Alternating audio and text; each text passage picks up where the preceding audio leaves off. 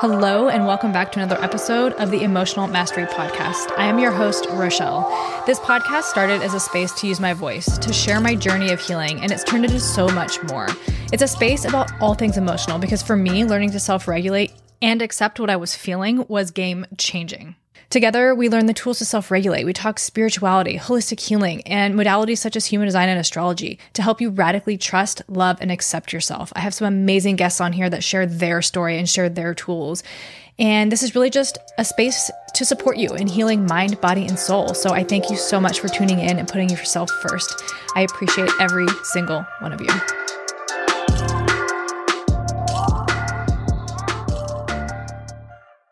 Welcome back to another episode. This one is so good. It is with Sarah Cohan from the Lit AF podcast. I had her on here, I think maybe in January, February. One of the most favorited episodes. You guys loved it. And we talk all about attachment styles, which is so helpful, so eye-opening, so important to understand. And just understanding my own attachment style gave me the language to understand my trauma and like what happens to my body and why my nervous system gets regulated or activated, why I feel triggered. And it was just so, it's such a beautiful tool kind of in your toolbox, right? Just like human design is, breath work, meditation, movement, all of these things. And it's really just gives you awareness to relationships and why we act the way that we do sometimes. Sarah goes over what all of the types mean. There are 4. And we talk a lot about the fearful avoidant because both of us are actually fearful avoidants. And I think she says it is 3% of people, but we have met a lot of people along the way that identify as fearful avoidant. So yeah, it's such a good episode. And, she really talks about, in my experience, this has been coming up a lot for me actually lately. So I just feel like everything has been like so on point, like divine timing to the podcast I'm releasing to what my like personal life experiences are right now. But part of the fearful avoidant is this hypervigilance and almost like addiction to like guilt and shame and how much we tell ourselves stories in our head about like why people did this or what like making things up, right? Rather than actually communicating like what is happening inside and stating your needs, because I know, and I'm really, really working on it, instead of telling myself stories, I am really working to communicate my needs, even though doing that makes me feel needy as fuck. Like it is actually really hard to do that. Like I feel personally annoying to myself.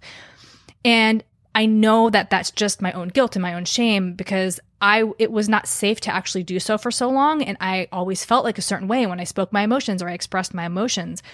And so I tell myself now, especially this is like one of my tools, there's a lot of inner child work there. And, I know that when something comes up or when I feel triggered, when I feel, my nervous system activated, it truly is my inner child throwing a fit or feeling scared or feeling unsafe. So I just kind of sit with that for a minute.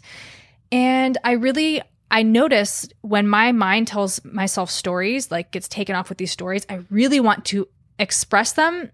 And again, yes, it's this cycle because I feel needy in expressing it, but then I can't let it go because I'm not expressing it, but then my mind like cycles. And it really is truly the mind that makes us suffer more than the emotions. Because yes, like the emotions are painful and we feel them in our body, but it's when we like are spinning these kind of, I don't want to say ridiculous stories because it's all valid, right? It's all our feelings, it's all our mind. And we're going there for a reason because this is just like our pattern or it's what we've been shown before. But it feels very uncomfortable. It feels uncomfortable, but also comfortable, right? Because this has always been the pattern. So it's breaking that pattern is the thing that's uncomfortable, right?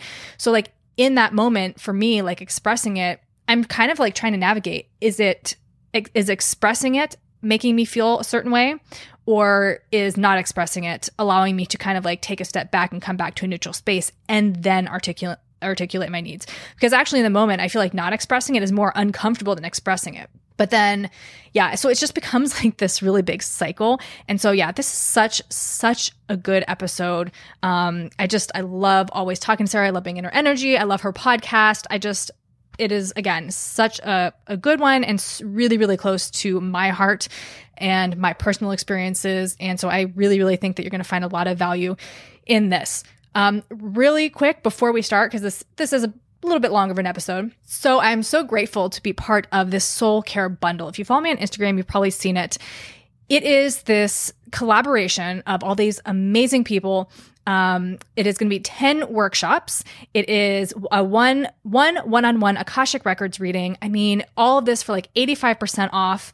Everything is going to be in the show notes. You get full lifetime access on August 22nd. So if you are this is going to be released before August 22nd. So you can click that link, head over there, check it all out. I mean, there's going to be astrology workshops, human design workshops, so much in there. I'm so excited literally to have been asked to participate in this. And my personal contribution is going to be a human design 101 workshop. So it's just going to be, going through the basics, type, strategy, authority, and there's going to be a little bit on profile in there because I just love profile for me.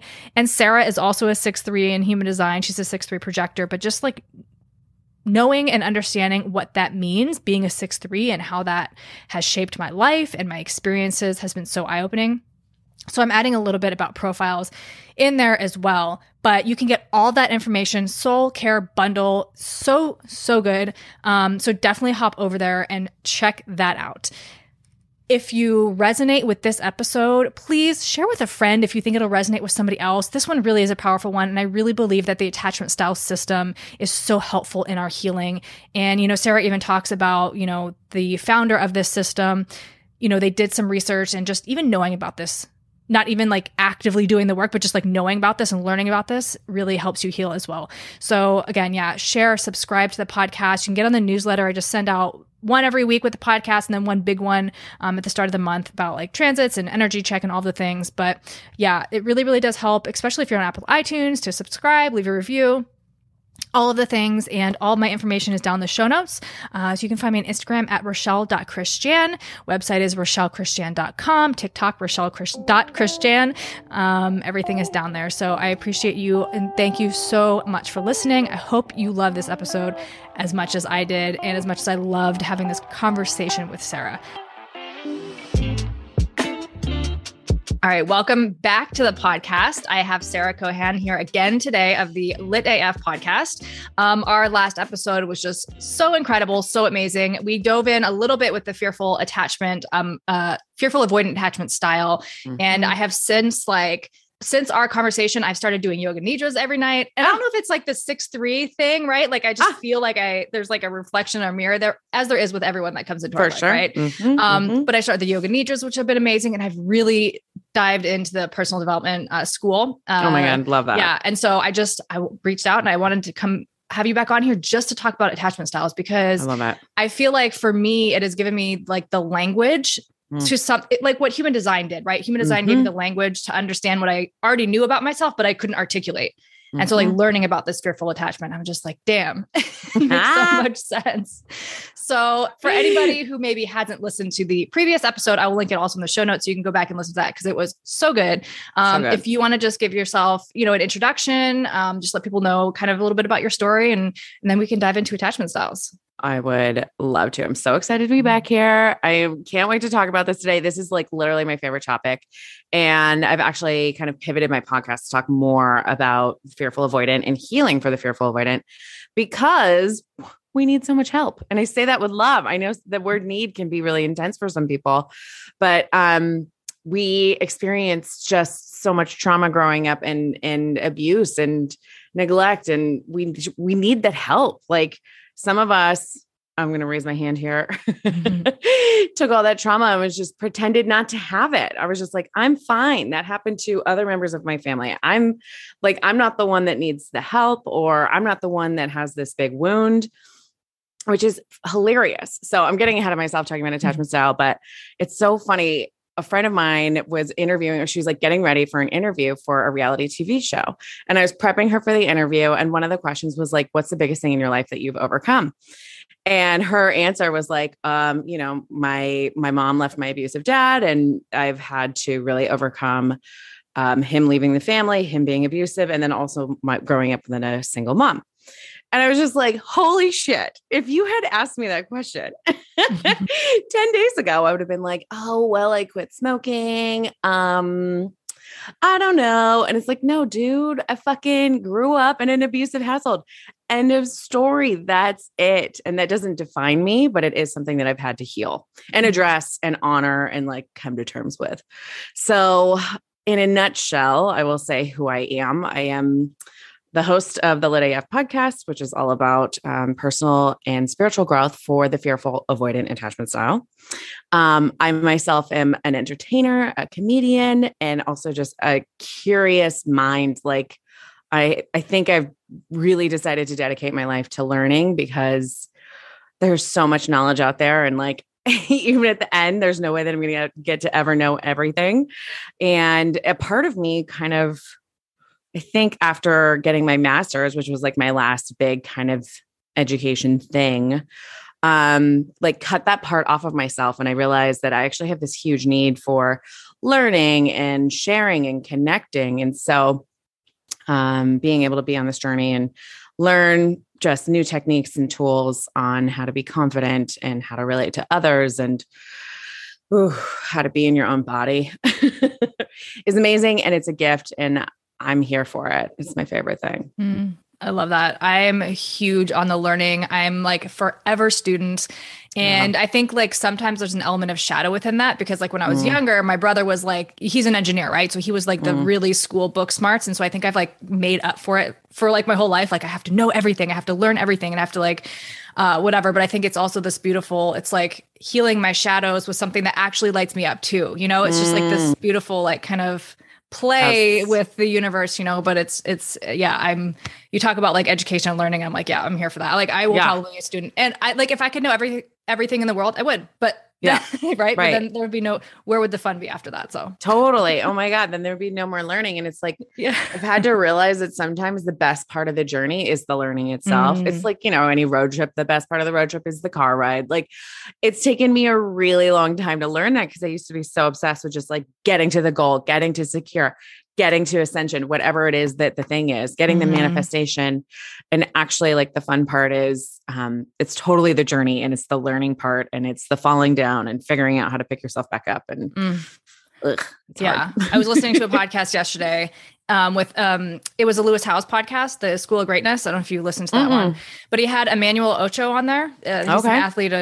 But he was saying, he was like, you don't fail, you fall. So get up. And I literally thought about that saying all day yesterday. I was like, that is so powerful. And it is so true, right? Like you don't fail, you fall. So get up. I was like, get up. And I always picture Batman in that moment of like, why do we fall, Master? What's his name? Master whatever, Master Batman. And then the answer is like, so we can get back up again. It's like, it's so contrived and it's so true. Right? It is. Oh my gosh. So, okay, let's dive into attachment styles. Do you think like, even just what we were talking about, like having to reach that end goal? I know like so many people, you know, want to get to the end and like, in rather than being in the present moment. But like, as far as attachment styles, we'll back up a little bit. Like what are attachment styles to begin with? And then even further fearful avoidant. But like, do you think there's an element of the fearful avoidant that comes into just like that, right? Like not really being in the moment, not being in the journey or like trying to be outside of it? Oh my God. Yeah, for sure. Okay. So let me start with attachment styles. You're going to have to remind me of the second question. We will come back to this. So attachment styles are basically how we relate to anyone and anything. It is based on how we were parented growing up. And this research was really founded by Mary Ainsworth and John Bowlby in the 60s. So the way that I like to describe it is, and there's many ways to describe it. They did a bunch of different studies. But the way I like to describe it is when you are being parented as a child, as an infant, you know, your caretaker will look into your eyes and you'll be having this moment of like connecting. And then the child needs a break. So the child will like look in another direction and just take a moment. Like the child needs to kind of like reset. I'm wondering if as a parent, if you're like, oh yeah, I've been through this. You're like, yep. Yeah. So if you're a secure parent, when the child looks away, you're like, great, we're resetting. Everything's fine. I'm still kind of this worthy, you know, knowledgeable human. I'm here with my child. This child just needs a break. That's all it is. But if you have an anxious parent, what happens when the child breaks eye contact, all of a sudden the anxious parent gets nervous and wants the child to make eye contact with them again. And so they can either panic or get really anxious or push them to kind of like make that eye contact with them. And then if you can't make eye contact, if you are avoiding the child or there's like, this is dismissive avoidant. There's just a lot of abandonment in this attachment style. But if your parent really can't look into your eyes, then you are going to mimic that same behavior. And so based on how your parent interacts with you as a child, that is how you develop your own systems and strategies. I like to call them strategies to relate to others in the world. And so there's four different attachment styles. First one is secure. About 50% of the population is this. And when you're secure, basically you don't like outsource your validation or your self-worth to others. You know that you're inherently worthy. You get in fights. Secure people don't not fight. That was like the biggest myth I had to bust when I was learning secure attachment style. So they still get in fights, but they recover quickly. And they're able to kind of compromise in the situation and see others' opinions, but while also sharing their own needs. And I want to be really clear that secure people are not perfect.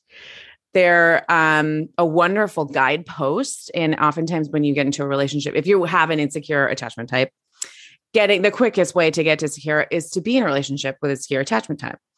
The only thing is, if you have an insecure attachment type, a secure person cannot be very attractive. They can be boring. You can think that they don't really make sense to you because you're so kind of like addicted to these different cycles of insecure attachment types. So we'll talk about the other ones. The first one is anxious preoccupied. And this is really when you're kind of anxious and you're outsourcing your validation and your worth to others. So you need other people to validate your worth and also kind of just validate your existence. I see this energy as very much like a dog paddling movement. And when an anxious person is triggered, they often look to other people to help like fix the situation, solve the problem, heal them. And the best work that I have seen for anxious, preoccupied people is reparenting inner child work. Because you need to basically realize that you are your own inner parent, your own inner mom, your own inner dad, whatever gender you want to use. You are your own kind of parent to help you and support you and be your guidepost in this world. So that's anxious preoccupied. The other side of the spectrum is dismissive avoidant. And the dismissive avoidant experienced so much neglect growing up. And they tend to be more of an island. They tend to be like, they need a lot of alone time, like a lot. And they were basically taught that like, your feelings aren't important. Your feelings are not valid. So don't ever share them. And it can be really difficult to be in relationships with dismissive avoidance. I really highly identify as a dismissive avoidance. So anyone out there that's like in this attachment style, like I am with you so hard. The thing about it is that you are really slow to get into relationships because you are so hyper independent. Like it is really a struggle to be interdependent and bring someone else into the relationship because you just couldn't trust your caretaker. So what's really great for dismissive avoidance is shadow work. And the reason for this is they have developed so many judgments and so many like from your parents. So you've learned how to stay safe by judging certain things growing up. So a big one for me is being dumb. Like I have a huge shadow around being dumb. So anytime I see someone else acting dumb or anytime I'm myself being dumb, I really judge myself super hard for it because it was not okay in my family to be dumb. Being smart was really celebrated. And so I've developed this shadow around that certain trait. And basically, I'm not expressing it. I'm not allowing myself to express that like full expression of just me being me, which sometimes I am dumb and it's great. And there's wonderful moments that come from that. So shadow work really helps to allow the dismissive avoidant to start to accept all of those kind of hidden parts, hidden aspects of themselves that they've been judging because of their childhood. And I should also say about shadow work, or not just shadow work, but the dismissive avoidant also really needs to learn how to feel feelings. When I started going to coaching therapy with my shadow work coach, she would ask me to describe how I was feeling in that moment when I was expressing, like a certain story. And I was just like, oh, if it looks gray, like the color's gray. And she's like, okay, I know there's so much more in there. It's not just gray. We're going to have to like start to bring that out. So really trying to slowly, because if you do it all at once, it can be super overwhelming for the dismissive avoidant. And again, you've got that shadow around expressing vulnerability is not okay. So you're going to judge yourself for it. So slowly starting to feel emotions, explore what they are in your body, and just starting to let them pass is what I have found that dismissive avoidants like really need to do. Both attachment styles, like insecure attachment types, need to do both work, but I find that dismissive avoidants really tend to need more shadow work. Anxious preoccupied need to do more inner child work. Mm-hmm. Sorry, go ahead. I was going to say, do you think dismissive avoidants are more avoidant of healing? Like more avoidant of actually seeing the issues? Absolutely. Yeah. Absolutely. Because you can't trust. I think a lot of times in therapy or in coaching sessions, we look to our coach and our therapist as our parent. Like, where we kind of develop that similar bond. And so if we couldn't trust our parent growing up, you're not going to seek help for healing that because that's an unsafe situation for you. Mm-hmm. So it can be really difficult for dismissive avoidants to ask for help or even seek it. They often get called narcissists, which I just want to address quickly. They had to have a very high opinion of themselves when they were growing up because no one else did. And so this can oftentimes come across as narcissistic. If you're in a relationship with a narcissist, I highly recommend getting out. There's not a whole lot you can do. And there's not a whole lot that you need to do. It's not on you to fix them. But there is a difference, I think, between having a very high opinion of yourself and being a full-on narcissist. Mm-hmm. And so it's important to kind of delineate those two. I also want to talk about the fearful avoidant. Do you have questions before I jump into that? No, no. Interrupt me. Interrupt me at any point. I'm like, I'm on my spiel. We're just going to go for it. Yeah. Okay. So my favorite type, which is the fearful avoidant, which is what I identify as a recovering fearful avoidant, is the combination of anxious preoccupied and dismissive avoidant smashed into one. And this represents about 3% technically of the population, although I have met a shit ton of fearful avoidants in my life. So not sure about the statistic, mm-hmm. but fearful avoidants flip-flop between the two strategies because when they were growing up, they usually experienced abuse or a lot of trauma. And their caregiver, if you've ever been in that situation, it can be really like intense where your caregiver is untrustworthy, but you still like need them to survive. And so you flip between the two strategies at any moment. And oftentimes when you're in a relationship with a fearful avoidant, it can look like, come over here. I want you. I need you so bad. And then when you get there, they're like that. Then they kind of flip the dismissive avoidance switch on and they're like, oh, this is too much. Actually, when I'm in a relationship, I get swallowed. I can't trust it. I'm like, I don't actually want you here. So it's a lot of mixed messages of like, please come over. And then once they're there, like, please leave. This is too much for me. That it doesn't have to be that specific example. It can be kind of like a lighter energy of that, but it's a lot of flip-flopping. And it can also result in like more severe kind of diagnoses, a lot of BPD, things like that. Bipolar, what does that even stand for? Bipolar disorder? Borderline personality. Oh, yes. The different one. So, the strategy for the fearful avoidant is actually mixing those, like the healing, not the strategy. The healing for the fearful avoidant is a mix of both the inner child work as well as shadow work.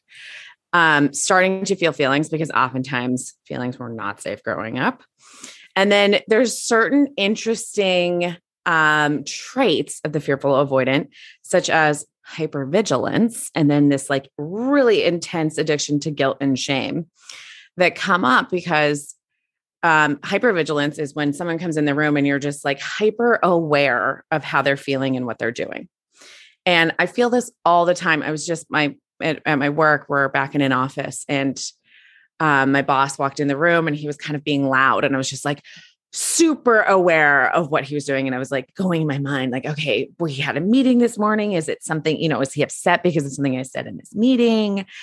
And then I just kept telling all these stories. And I was like looking at the calendar, thinking like, who else could it have been? And I was just like, I'm telling so many stories in my little brain about why my boss is being loud right now, which first of all, I don't actually have to do because I'm now in a safe environment. Like growing up, it was not safe. Now as an adult, I am in a safe environment. So that's the one thing I have to remind myself of all the time. But then also just these stories and this hyper attention to other people is actually something that I can kind of start to monitor and then slowly start to heal. And so I do this with my husband all the time too. I'm like, oh my God, he just came in. He's a little later than usual. He put his bike up on the rack in a weird way. Like he didn't say hi in his normal tone of voice. And so then I start to like delve into like, oh, was it that text message? Or like, maybe I didn't send a text message, like just telling myself all these stories of what type of mood I am predicting he's in, not actually even having a conversation with him about it. Mm-hmm. So trying to be aware of hypervigilance as much as possible and starting to monitor it. Like at the end of the day, taking kind of a schedule, a note. Did you do this with personal development school? So I'm still working through, I can't remember which like course it is, but there was like a whole like worksheet of, of activities to do. So I'm still like working my way through that, but but it's really powerful. It's so powerful. Just tracking your day and being like, okay, when was I hypervigilant? Can I notice how I was actually safe in this situation? Can I see how the stories that I'm making up don't actually have any truth to them? Like, do I actually know any of these stories to be true? And then the other one is guilt and shame monitoring. So guilt and shame are feelings that still come up to this day for me. And when I first started, like actually at the end of the day, tracking moments that I had felt guilt and shame, I was shocked. Like I don't even think I was tracking the nuanced ones. I was tracking like the bigger ones.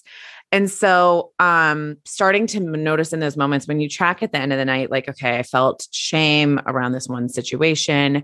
Maybe I, sent an email at work that had an error on it or something like that. And then I felt so much shame because I felt dumb the way that I wrote it and, whatever it is. Trying to find in those moments either courage or your innocence. So courage would be for the guilt and then the innocence would be for the shame, so that you can start to flip it in your brain closer and closer to the actual moment.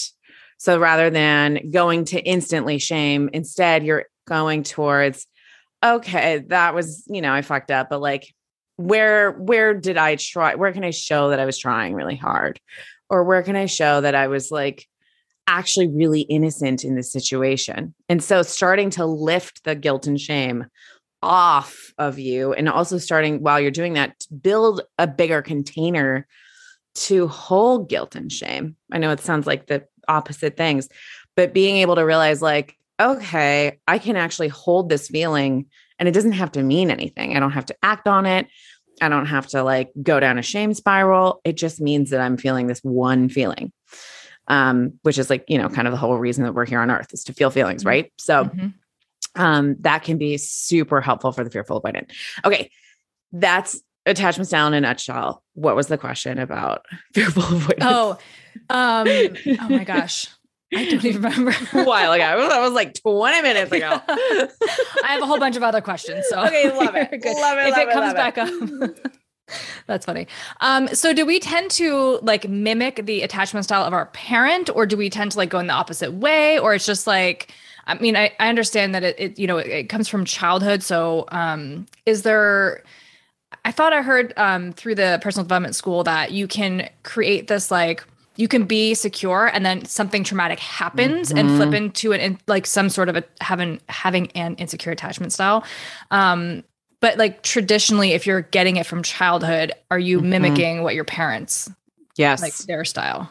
Yes, you're mimicking their style. And what I find my truth is that fucking do both of my parents' style. And they're both fearful avoidance. They both like grew up with their own, like set of trauma, and abuse. So I think that I've inherited a fearful avoidant attachment style from two, beautiful fearful avoidance.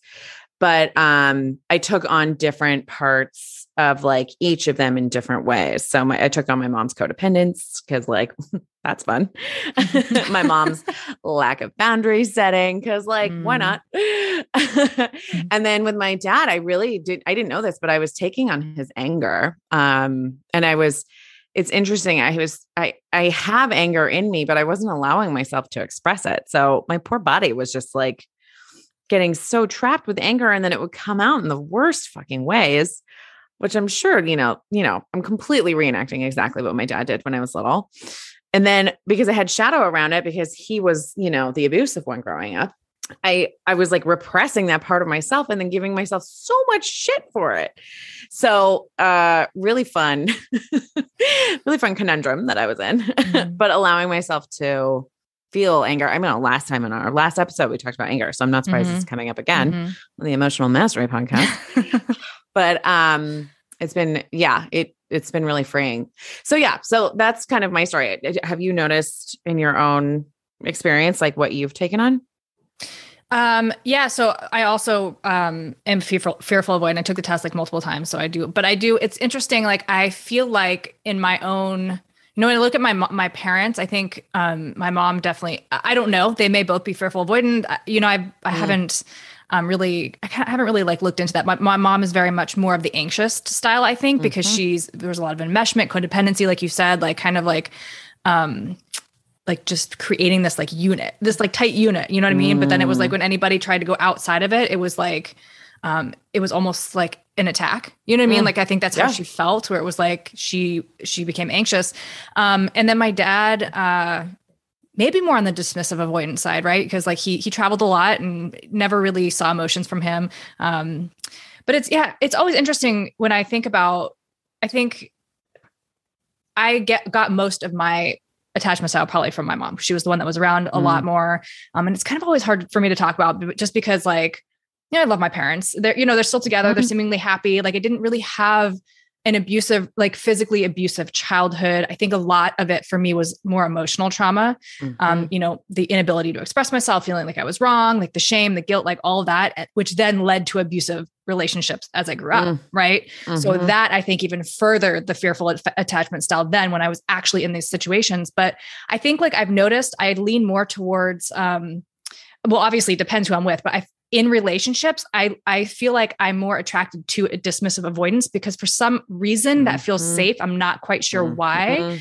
And then it makes me anxious, like wildly anxious. But then when they turn around and like, okay, what do you need? I'm like, I don't know. Like, I don't know.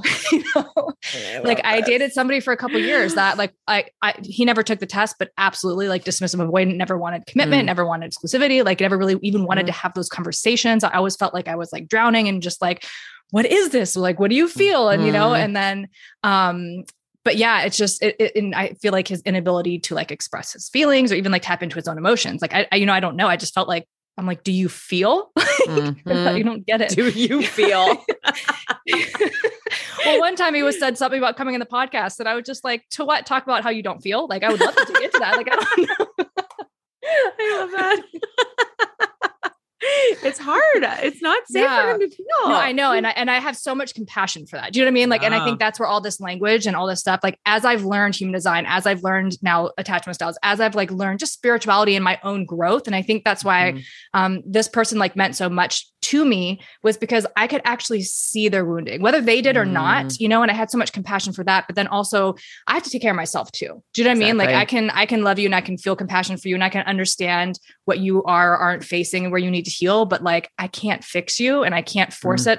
So it's like, I have to do that from here and not like be within that space. And that was really hard to like fully accept. But, this was, learning about attachment styles was like game changing, especially for that too. Cause I was just like, I see, it's not like this person doesn't care. They may, I don't know. I'm not in their mind, but like they need space. And like, when you talk about independence, I feel like, and I crave that independence too, but then because it is the anxious side comes out And then when somebody gives me more attention, I'm like, ooh, I actually don't want that much. Like I need my own space. I need my own time. And in past relationships, of course, like abusive relationships, there was no my time. You know what I mean? Right. Like I ran on their time. Like everything I had was like taken from me. So like I had no space. And so now I'm just like, I'm also like, yeah, hyper like aware of that where I'm like, you take a little bit too much. And I'm like, ooh, no, this doesn't feel good. Like I definitely need my space. So yeah. Oh, that totally makes lot. sense. I love that. Yeah. What you're talking about, the anxious, preoccupied, dismissive, avoidant attraction. We seek out the opposite insecure attachment type because we want to learn from them. It's as simple as that. It doesn't mean anything more than that. I've talked to so many people that are like, but why do I do this? And I'm like, it's just because you're trying to learn from them. Yeah. That's all we're trying to do. We're trying to learn from, it's like, if we're anxious, we want the independent side. We're trying to make that piece whole so we get to the secure. Of course, we don't know that we're doing this. It's all unconscious. And the same with the dismissive avoidant. They're like, dismissive avoidants are never going to get into another relationship with another dismissive avoidant because no one will call each other. Like, who would there be? There's like they'll see each other one time and then it's over. Like there's not, no text messages, nothing. Yeah. So of course they're going to attract the opposite. Because they need that to learn from them. Okay. Like, oh, they might be pretending like they hate it, but in reality, they're like, oh, this is what it's like to want someone and need someone. We're just learning from each other. And so I'm in a relationship with a more anxious person. And so that means that I'm like leaning more dismissive avoidant. And the more anxious he gets, I'll feel it. I'll be like, you need to go. Like, this is not, I need space. He moved in. I asked him to move in. And 10 days after he moved in, I was like, this is not working for me. I need more alone time, which is not a very secure thing for me to say. But now when I look back on that conversation, it was like 5 years ago, I'm realizing what I was trying to say was I need more alone time. That's it. That's not, it doesn't need to, him moving in doesn't have to be this big, judgment thing. It's just, I just need more alone time. So, and I was also, allowing myself to be swallowed by the relationship, which is really that kind of dismissive side of when I'm in a relationship with someone, I let them kind of run the show and I'm not stating my needs and I don't feel safe to share my feelings. So that being swallowed feeling can creep up and I'll just lose my shit. So totally normal what you're talking about. And, I think sorry, go on. I was going to say that a lot of people judge themselves when they first find out about attachment style for not being secure. And I just encourage everyone to find so much compassion for themselves because I mean, when I was first healing, anything that I could use as a tool to shame myself because I was in such an addiction, shame cycle was great. I was just like, I'm not secure. I'm going to feel bad about this and feel bad about my insecure relationship all the time. But actually what you're doing is you're learning and you're making slow changes with every decision that you're making. And I just heard a podcast with the author of Attached, one of the authors, there's many of them. And he was saying that there's a new study that just came out that said that people that just know about attachment studies, like theory, just knowing about it, not doing anything about it, not trying to practice changes, they actually start to get to a more secure relationship than people that don't know about it. So just knowing is power. Yeah. Oh, absolutely. I think like I said in the beginning, sort of, it's just like having the languaging and like understanding kind of, and again, like having that compassion for others and being able to be like, okay, self-reflection, right? Like in those moments where like I may lean anxious or I may lean dismissive, then instead of just like being so unawares and being the victim, right? Now I can be like, get curious, like, okay, what is this triggering in me? Like, why is this happening? And like getting curious, asking the questions, journaling, meditating, whatever tool I use to like pull that through. And I mean, that's actively working on it. Like you said, just like knowing it is powerful just in itself. Yep. I was going to ask, like, do you think like, so do dismissive avoidants like actually deeply want, like, is that why, I mean, I understand like opposites attract kind of thing, but like, because the anxious is going to give them that attention, like, is it they're actually deeply craving it, even though they present that they don't want it? Yeah. I mean, I think that we, for the most part, it's pretty rare. I can't remember what book I was reading. I was like, oh yeah. Oh my God, what is his name? the past life regression guy. Yeah. Anyway, like all of us are here to be in relationships. It's pretty rare for someone that, to come walk this earth that is not meant to experience being part of a relationship, maybe not for their entire life. But for part of it. And so I think deep down that dismissive avoidance crave love and attention. But when they receive that anxious love and attention, it reminds them of childhood and they're just triggered and swallowed. And then they don't know how to state their needs and their boundaries and handle the emotions that are coming through them because of the relationship. So it makes them feel unsafe. Exactly. Totally.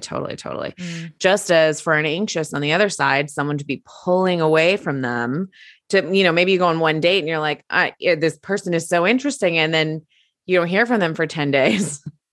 That can be really, really, really triggering. And then all of a sudden they're like, but you were my whole world for one night. And, I need you to love me and pay attention to me and show me that you're doing that by texting me all the time. Anxious preoccupieds tend to text a lot.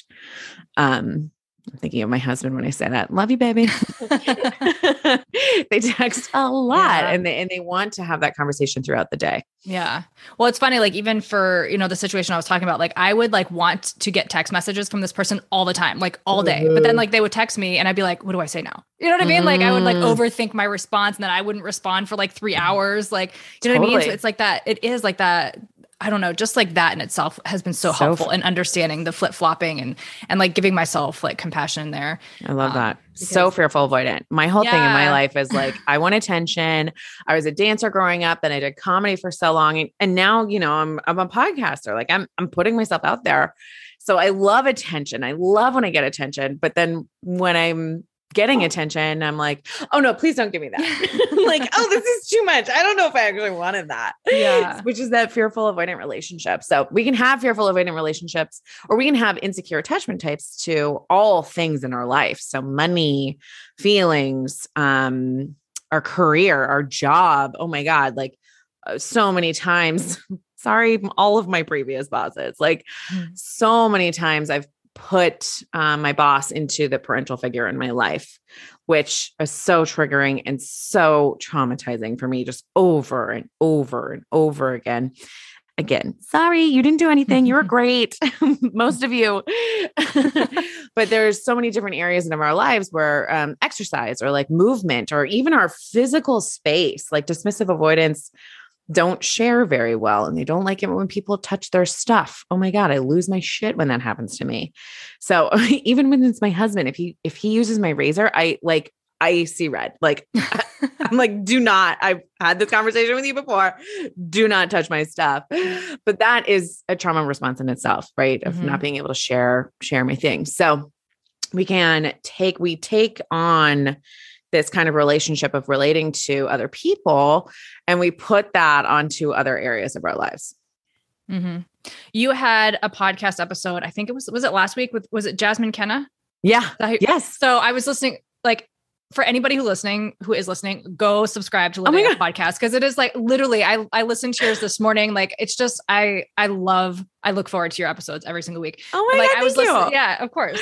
But I was listening to that one and I immediately booked a session with her. We had the session on Monday. Cause I was like, I really want to rewire that, knowing that I'm safe. Right. Yeah. And like all these experiences and like further just being like, I am safe to receive and feeling pleasure in receiving. So it's not just so like, good. Yeah. Cause I think like you said, like we want the attention, of course, like same here, podcast. Like I talk all day on my podcast and like, health coaching and all these things is like, it's like, we want the attention, but then when it comes, then it's kind of like, I don't know what to do with it. And I think that's 100%. A lot of like, it is a huge shadow. It's I don't know. It's definitely can feel confusing, especially in the beginning, I think, but like, just again, like knowing it.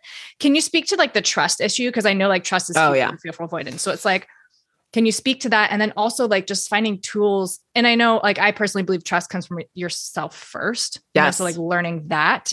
Yes. But yeah, can you speak to that a little bit? Oh my God, I love that. I can't believe this hasn't come up already. So trust is the biggest core wound for the fearful avoidant. You couldn't trust your caregivers. It's one of the biggest. I'm sorry. There's so many. There could be more. Everyone's different. But what I have found for me and several of the fearful avoidance that I know is that the biggest core wound is trust.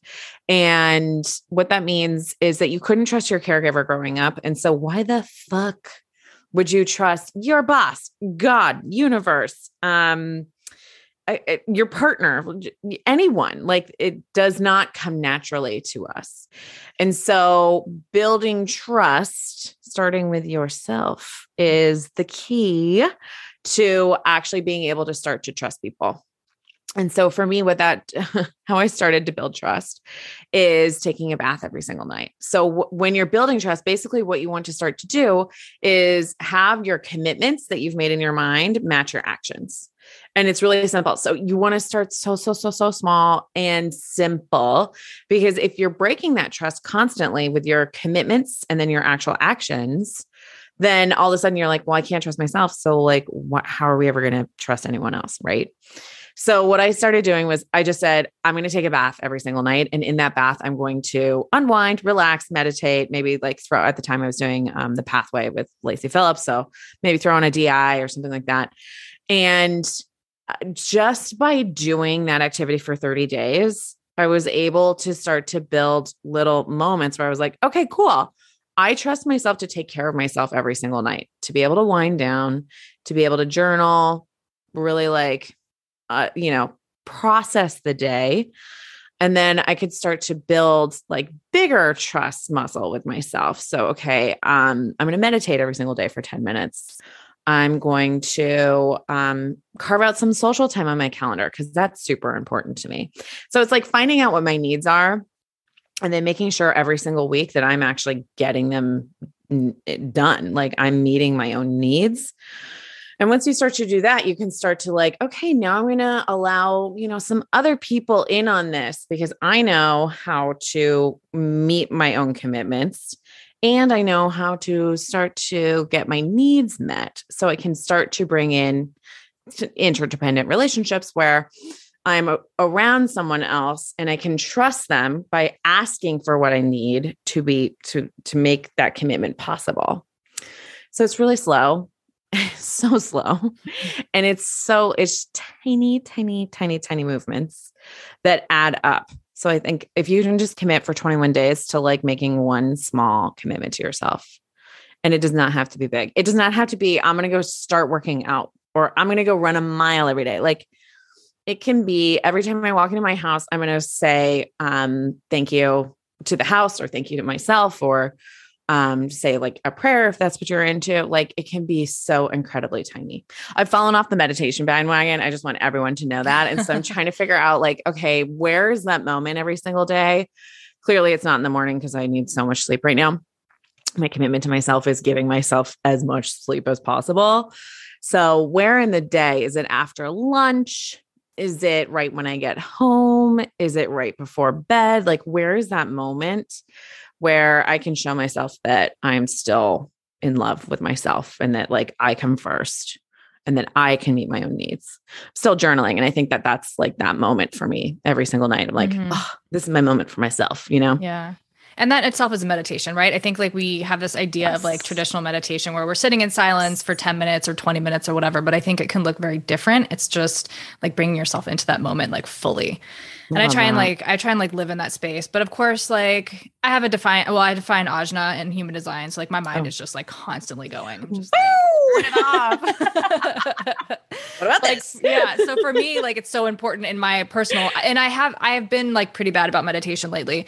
And so like today oddly, like my daughter's about to go out with a friend. My son's not here. So I'm like, I don't know what's happening today, but I have time for myself. Ooh, so I'm like, I'm just going to like meditate and kind of like tap in. But yeah, it's so important to just like still the mind and be with yourself, cause I think like that trust of yourself, because like when I look back, like I abandoned myself so much to receive love. Like I thought like if I was me, I wouldn't be worthy of love. And I had to do what, my mom said for her to love me, and so it's just like kind of always coming back to that and just being like, no, I am safe to like trust myself myself and trust my intuition and trust my pings and like trust all those things outside of what anybody else has to say. But for me, it takes getting real silent, sitting, whether it's meditation or journaling, because in the moment I'm still have those people pleasing tendencies, right? Like I don't like to tell people no. Like I do feel responsible for their reaction and their emotions, and I want everybody to be happy. And I'm like, just I'll be the one to make you happy, but it doesn't make me happy. You know what I mean? Like it genuinely does in the moment. I genuinely love, like, I don't know. I love when other people are happy. It's just like probably because it feels safe. Because you feel safe. I was just gonna say that because everybody's happy, and it's just like, right. I can actually like let the air out and kind of relax because everybody's happy. But yeah, it's been really helpful for me to just come back and just be like, no, it's okay. Like I don't have to want to do everything that everybody else does. I can make my own decisions. I can pave my own way.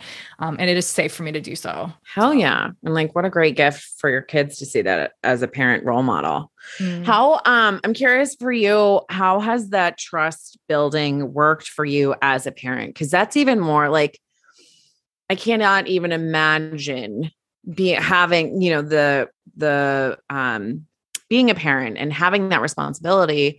And God, as a mom, you're just like giving all the time. I'm sure there's never a moment you're not thinking about them or like subconsciously, like what's next, how we're going to do this, rides, that kind of thing. So I'm curious, like, how did you carve that time out for yourself? I just made it a priority. Do you know what I mean? Like they know, like once they go to bed, like, so my son goes to bed about 8:00. Between 7 and 8, like school days, sometimes it's about 7:00. But I think they just know that like once his door closes, now I need time for myself. You know what I mean? Like there's so many times where I'm meditating and I swear like like when I meditate, like the energy, I meditate in one spot and it's next to my daughter's room. It's like on the other side of the wall. So I swear she like feels the energy. She always will come in here, but she'll for a question, right? She'll open the door, she'll see me meditate and she'll go, ugh. She's a reflector, right?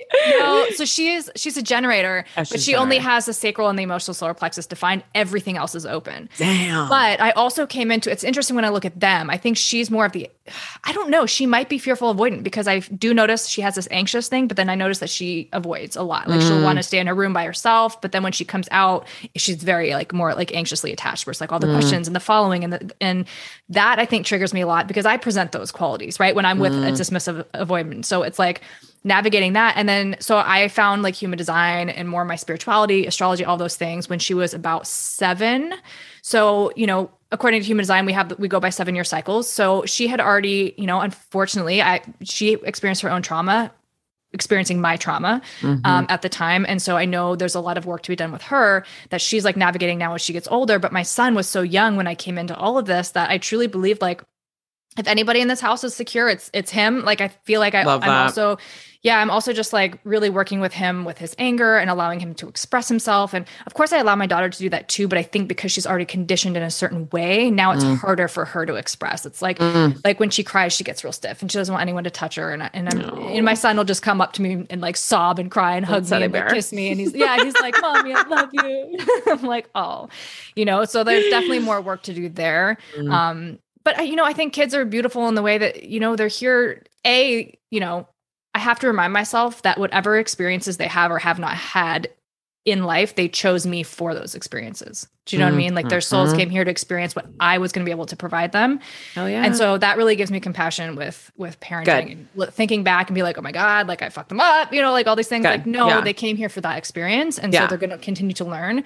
And so that's helpful, but it's, but they're mirrors. So with their healing and their growth and their learning, I'm also healing and growing and learning. I'm not like, sometimes I feel a lot like I work all day and then, I hang out with them between, after work and then, dinner, bath, whatever, and then bed. And then I work on my podcast. I go to school. So like I have a lot going on. And so sometimes like on a Sunday, they want to go to the park. And, I sometimes get that like complex of like other moms are like, let's go here. Let's do this. Let's do that. Sometimes I'm just like, guys, go sit outside. Like, I don't want to get off the couch today. I'm so tired. I love that. It's been a lot of work around that because I felt like a bad parent for not wanting to be doing things with them all the time, and my parents took them to, there's like an indoor water park hotel thing, Great Wolf Lodge. I don't know if you've heard of it, but so it's just like this thing in Texas, I guess, I don't know. But anyway, my parents took them there like during spring break and my mom was like, do you want to come? And I was like, honestly, no, I'd rather just like catch up on school and like kind of like rest a little bit. And she was just like, she's like, it wouldn't kill you to like be with your kids and have fun. And I'm like, I know, I'm with them all the time. Oh, Mom, laying your shadow on me, girl. Yeah. Yeah, but that's, her anxious wanting everybody to be together and controlling the situation. And so that's where it's just like so powerful, right? Like having that knowledge and having that compassion and just being like, no, I'm going to sit here by myself overnight. I'm going to rest. I'm going to meditate. I think I went to bed at like 8:00 that night. I was just like, you know what? This is what I need though, like, so sometimes I feel selfish in that, but then I just like, it is not selfish to take care of myself. And then in taking care of myself, I'm better able to take care of them, right? Like have more energy to do things when they want to do it, or when the energy hits me, then we do like great things and fun things. And so, yeah. I love that. I feel like what you're talking about kind of hits my earlier point of like having that bigger container of guilt. It's like, you're able to hear your mom say that very shadowy thing to you and be like, yep, that's okay. This is still what I need, and you're able to be like, I'm disappointing my mom. I'm disappointing my kids. Maybe I'm thinking culturally I'm a bad mom.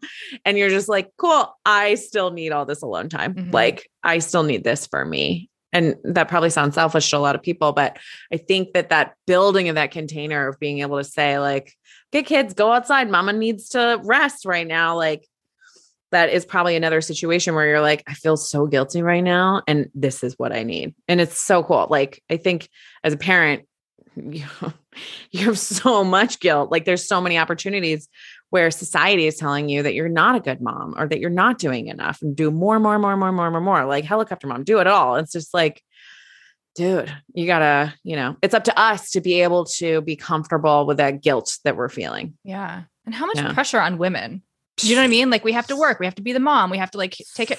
And it's like, like I love men, like whatever, but like, they work. Yeah. I mean, like there are some really incredible like fathers out there that are really, really hands-on. So I'm not saying, but it's just like, I feel like there's just so much more pressure on the woman. And then if we're not 100%. Like doing all of these things, then it's like, we're not a good parent and we're not a good mom or we're not a good, wife or partner or employee or whatever. It's like, it's such bullshit. Like, just, we don't have to subscribe to all these. And it takes a long time because we're conditioned from the day we're born, right? We're conditioned. And then we get that pressure from everyone else that you're talking about, like from your mom. It's just like, we're all judging each other. We're kind of feeding into that system of saying like, you're not doing enough. And it's like, we have to extricate ourselves from that and be like, you're doing all that you can, and I'm not going to judge this mom over here for taking a day off or not, being with her kids 24/7 or whatever it is, not making the cookies for the soccer practice. I remember hearing a story of a mom being like, yeah, I had to get Toll House cookies for the soccer practice because I did not have enough time because I run my own business to make cookies. I'm just like, yeah, fuck yeah, girl. That's like, you're inspiring me to be able to live, the dream life that I want and be able to give in the way that I have the capacity to. Yeah.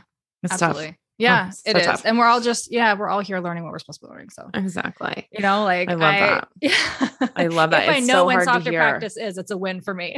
It's so hard to hear. I'm so curious. So I'm just now, this podcast, this week I released, it's about the gifts of having an insecure attachment type. And I'm just now actually, a friend of mine who's a fearful avoidant once told me, she was like, I would never, ever sign up for another attachment style other than being fearful avoidant. I was like, what? Why? This is so brutal. Like there's so much healing that we have to do. Like, why would you say that? And she's like, I am so empathic. When someone walks in the door, I know exactly how they're feeling. I know exactly like, what, how to coach them. She's a coach, like how to coach them. And then, the flip side of that is like the comedy and the creativity that comes from it because of living through such intense situations. So I'm just now, it's taken me a couple of years to be able to say like, fuck, I actually love this. Like I really do truly love the person that I am. And the only reason I am the person that I am today is because of all of those experiences growing up. And it has built so much resilience. I was watching Lizzo's new show on Amazon. Have you seen it? No. Are you a Lizzo fan? Yeah. I mean, yeah. Yeah. I don't like, yeah. Yeah. She's amazing. I fucking she's awesome. Love her. So she's recruiting big girl dancers for her big girl group. And I can't believe I'm talking about Lizzo right now. I think we talked about Nicki Minaj last time. So that's right. Sorry. Okay. So I totally just lost my train of thought. Where was I going with this? Lizzo's new show. You're watching Lizzo's new show on Amazon. The gifts of being fearful avoidant. Fuck, I lost it. It'll come back to me. Anyway, we love Lizzo. That's there we go. Point number one. But yeah, there's so many gifts of being from an insecure attachment type, and we're teaching others from our insecure attachment types too. Yeah, I love that. And I feel like I've come to that conclusion with emotions, because my highs are really high, my lows are really low. It can be so painful and so brutal and so beautiful and all these things. And I think I've come to a place where I'm just I love being able to feel like this. Do you know what I mean? Sure, it doesn't always feel good, but what a beautiful experience to have, be able to, and we are here to feel. That's literally what this human body is for, 100%. Right? And it's a matter of getting out of our head and actually getting into the feelings. And I think that allows you to not experience them in so dramatic of a range, right? Because then it's it's the mind that fucks with us, right? The mind is the thing that's takes us from here to there because it wants to question it and figure it out. And it's no, I'm just feeling because something isn't right. So leave the situation. Do you know what I mean? It doesn't have to be this complete mental chip that we make it, but 100%. That is a side note. But yeah, it's just, I listened to your podcast episode too. And I love that you said about comedy and laughter, making people laugh makes you feel safe. And I think that's beautiful to experience and witness and be, and know that. I think that I love that you had said that. So yeah, I love that. And I don't want to knock on secure people because I think they're fucking great, but some of them are boring as fuck. And I don't say that from an insecure attachment type. I just mean come on, give us some space. Yeah. I have a really good friend who's a secure attachment style. I had her because she's always she's very spiritual. We always talk about, she's Pisces. We talk about all the things. So I told her I was getting into this and she went and took it. She's just yeah, I'm secure. And it's funny because I think knowing this has helped our friendship too, because she will sometimes not text me back for 2 days. And to her, it was just oh, she got busy and forgot about it. And sometimes I'm did I do something wrong? Is she mad at me? I don't want to text her again because I don't want to be really annoying about it. Maybe I'll just wait for it, And so we had that conversation and she was oh, so you literally just want the acknowledgement that I got the text, I'll get back to you. I was yeah, that'd be nice. And so sometimes she does do that and sometimes she doesn't, but I know that she doesn't mean for it to be, she's not avoiding me. She's not mad at me. It's just she's busy. She has a life. You know what I mean? So way to state your needs. Yeah, I know. So exciting. That's incredible. It really is hard, but it's a lesson. And so when you had the conversation with her, because this is my favorite thing about interacting with secure types, what was her reaction? She honestly, she was I don't get it. Was kind of her response. She didn't understand the need for that. And of course I explained it a little bit more. And I even told her, I was even having this conversation is kind of uncomfortable to me because I don't want you to get angry or I don't want to whatever, but also how can I be in a relationship with somebody and not get my needs met and not fully be myself? You know what I mean? So it was I don't even remember how the conversation came up, how we got onto that topic. But yeah, so now, if I call her and she doesn't answer, usually within an hour or something, she'll be oh, I was doing this. Can I call you tomorrow?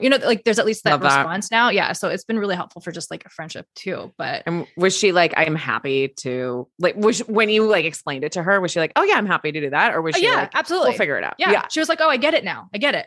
I was oh, it's so easy. Right. It's so easy. But yeah, when you have those conversations with people with insecure attachment styles, if I try and have that conversation with a dismissive avoidant, they're just gonna be oh, no. You know what I mean? Walls up. Yeah, exactly. Exactly. Yeah. So. That's when you're having a conversation with a secure attachment type, it because when you bring up feedback or when you bring up a need, they're oh yeah, how can I meet that for you? Yeah. There's just there's no emotion tied to it. It's just, it is what it is. It's oh, I didn't know you felt that way. Thanks for letting me know. Now literally, what can I do? What do you need? Thank you. It comes with a thank you. I'm holy shit, I can do this. Okay. Thank you for showing me what it looks like to have this type of conversation so that I can start to model this behavior in my relationships. And then when I'm modeling it, then other people are going to give it to me. You know what I mean? So it's beautiful ripple effect. Yeah, absolutely. Yeah. Well, thank you so much.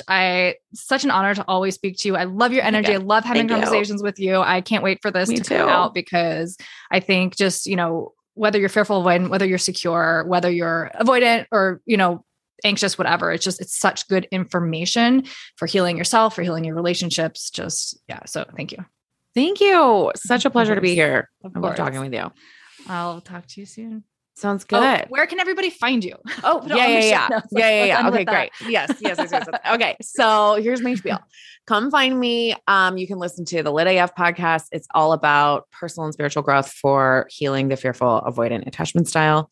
Even if you're not identifying as a fearful attachment style, the beauty of the fearful avoidant is they lean both ways of the insecure attachment types. So there's probably some nuggets of wisdom in there for you. I think it's a really amazing podcast, as Rochelle has been saying. Thank you so much. And then you can also come find me on Instagram at It's Me, Sarah Cohan. And I share a lot of hilarious reels about healing and attachment style. And then if you're interested in working with me, you can go to sarahcohan.com. Under coaching, I've got a little free clarity call that you can book. I help people with confidence and manifestation. I think those two go hand in hand, because if you want to make big changes in your life, oftentimes like our belief system is not necessarily calibrated with what we're actually trying to call in. So what I try to do is get those two closer together so that you've got a better chance of actually calling in what you want to do.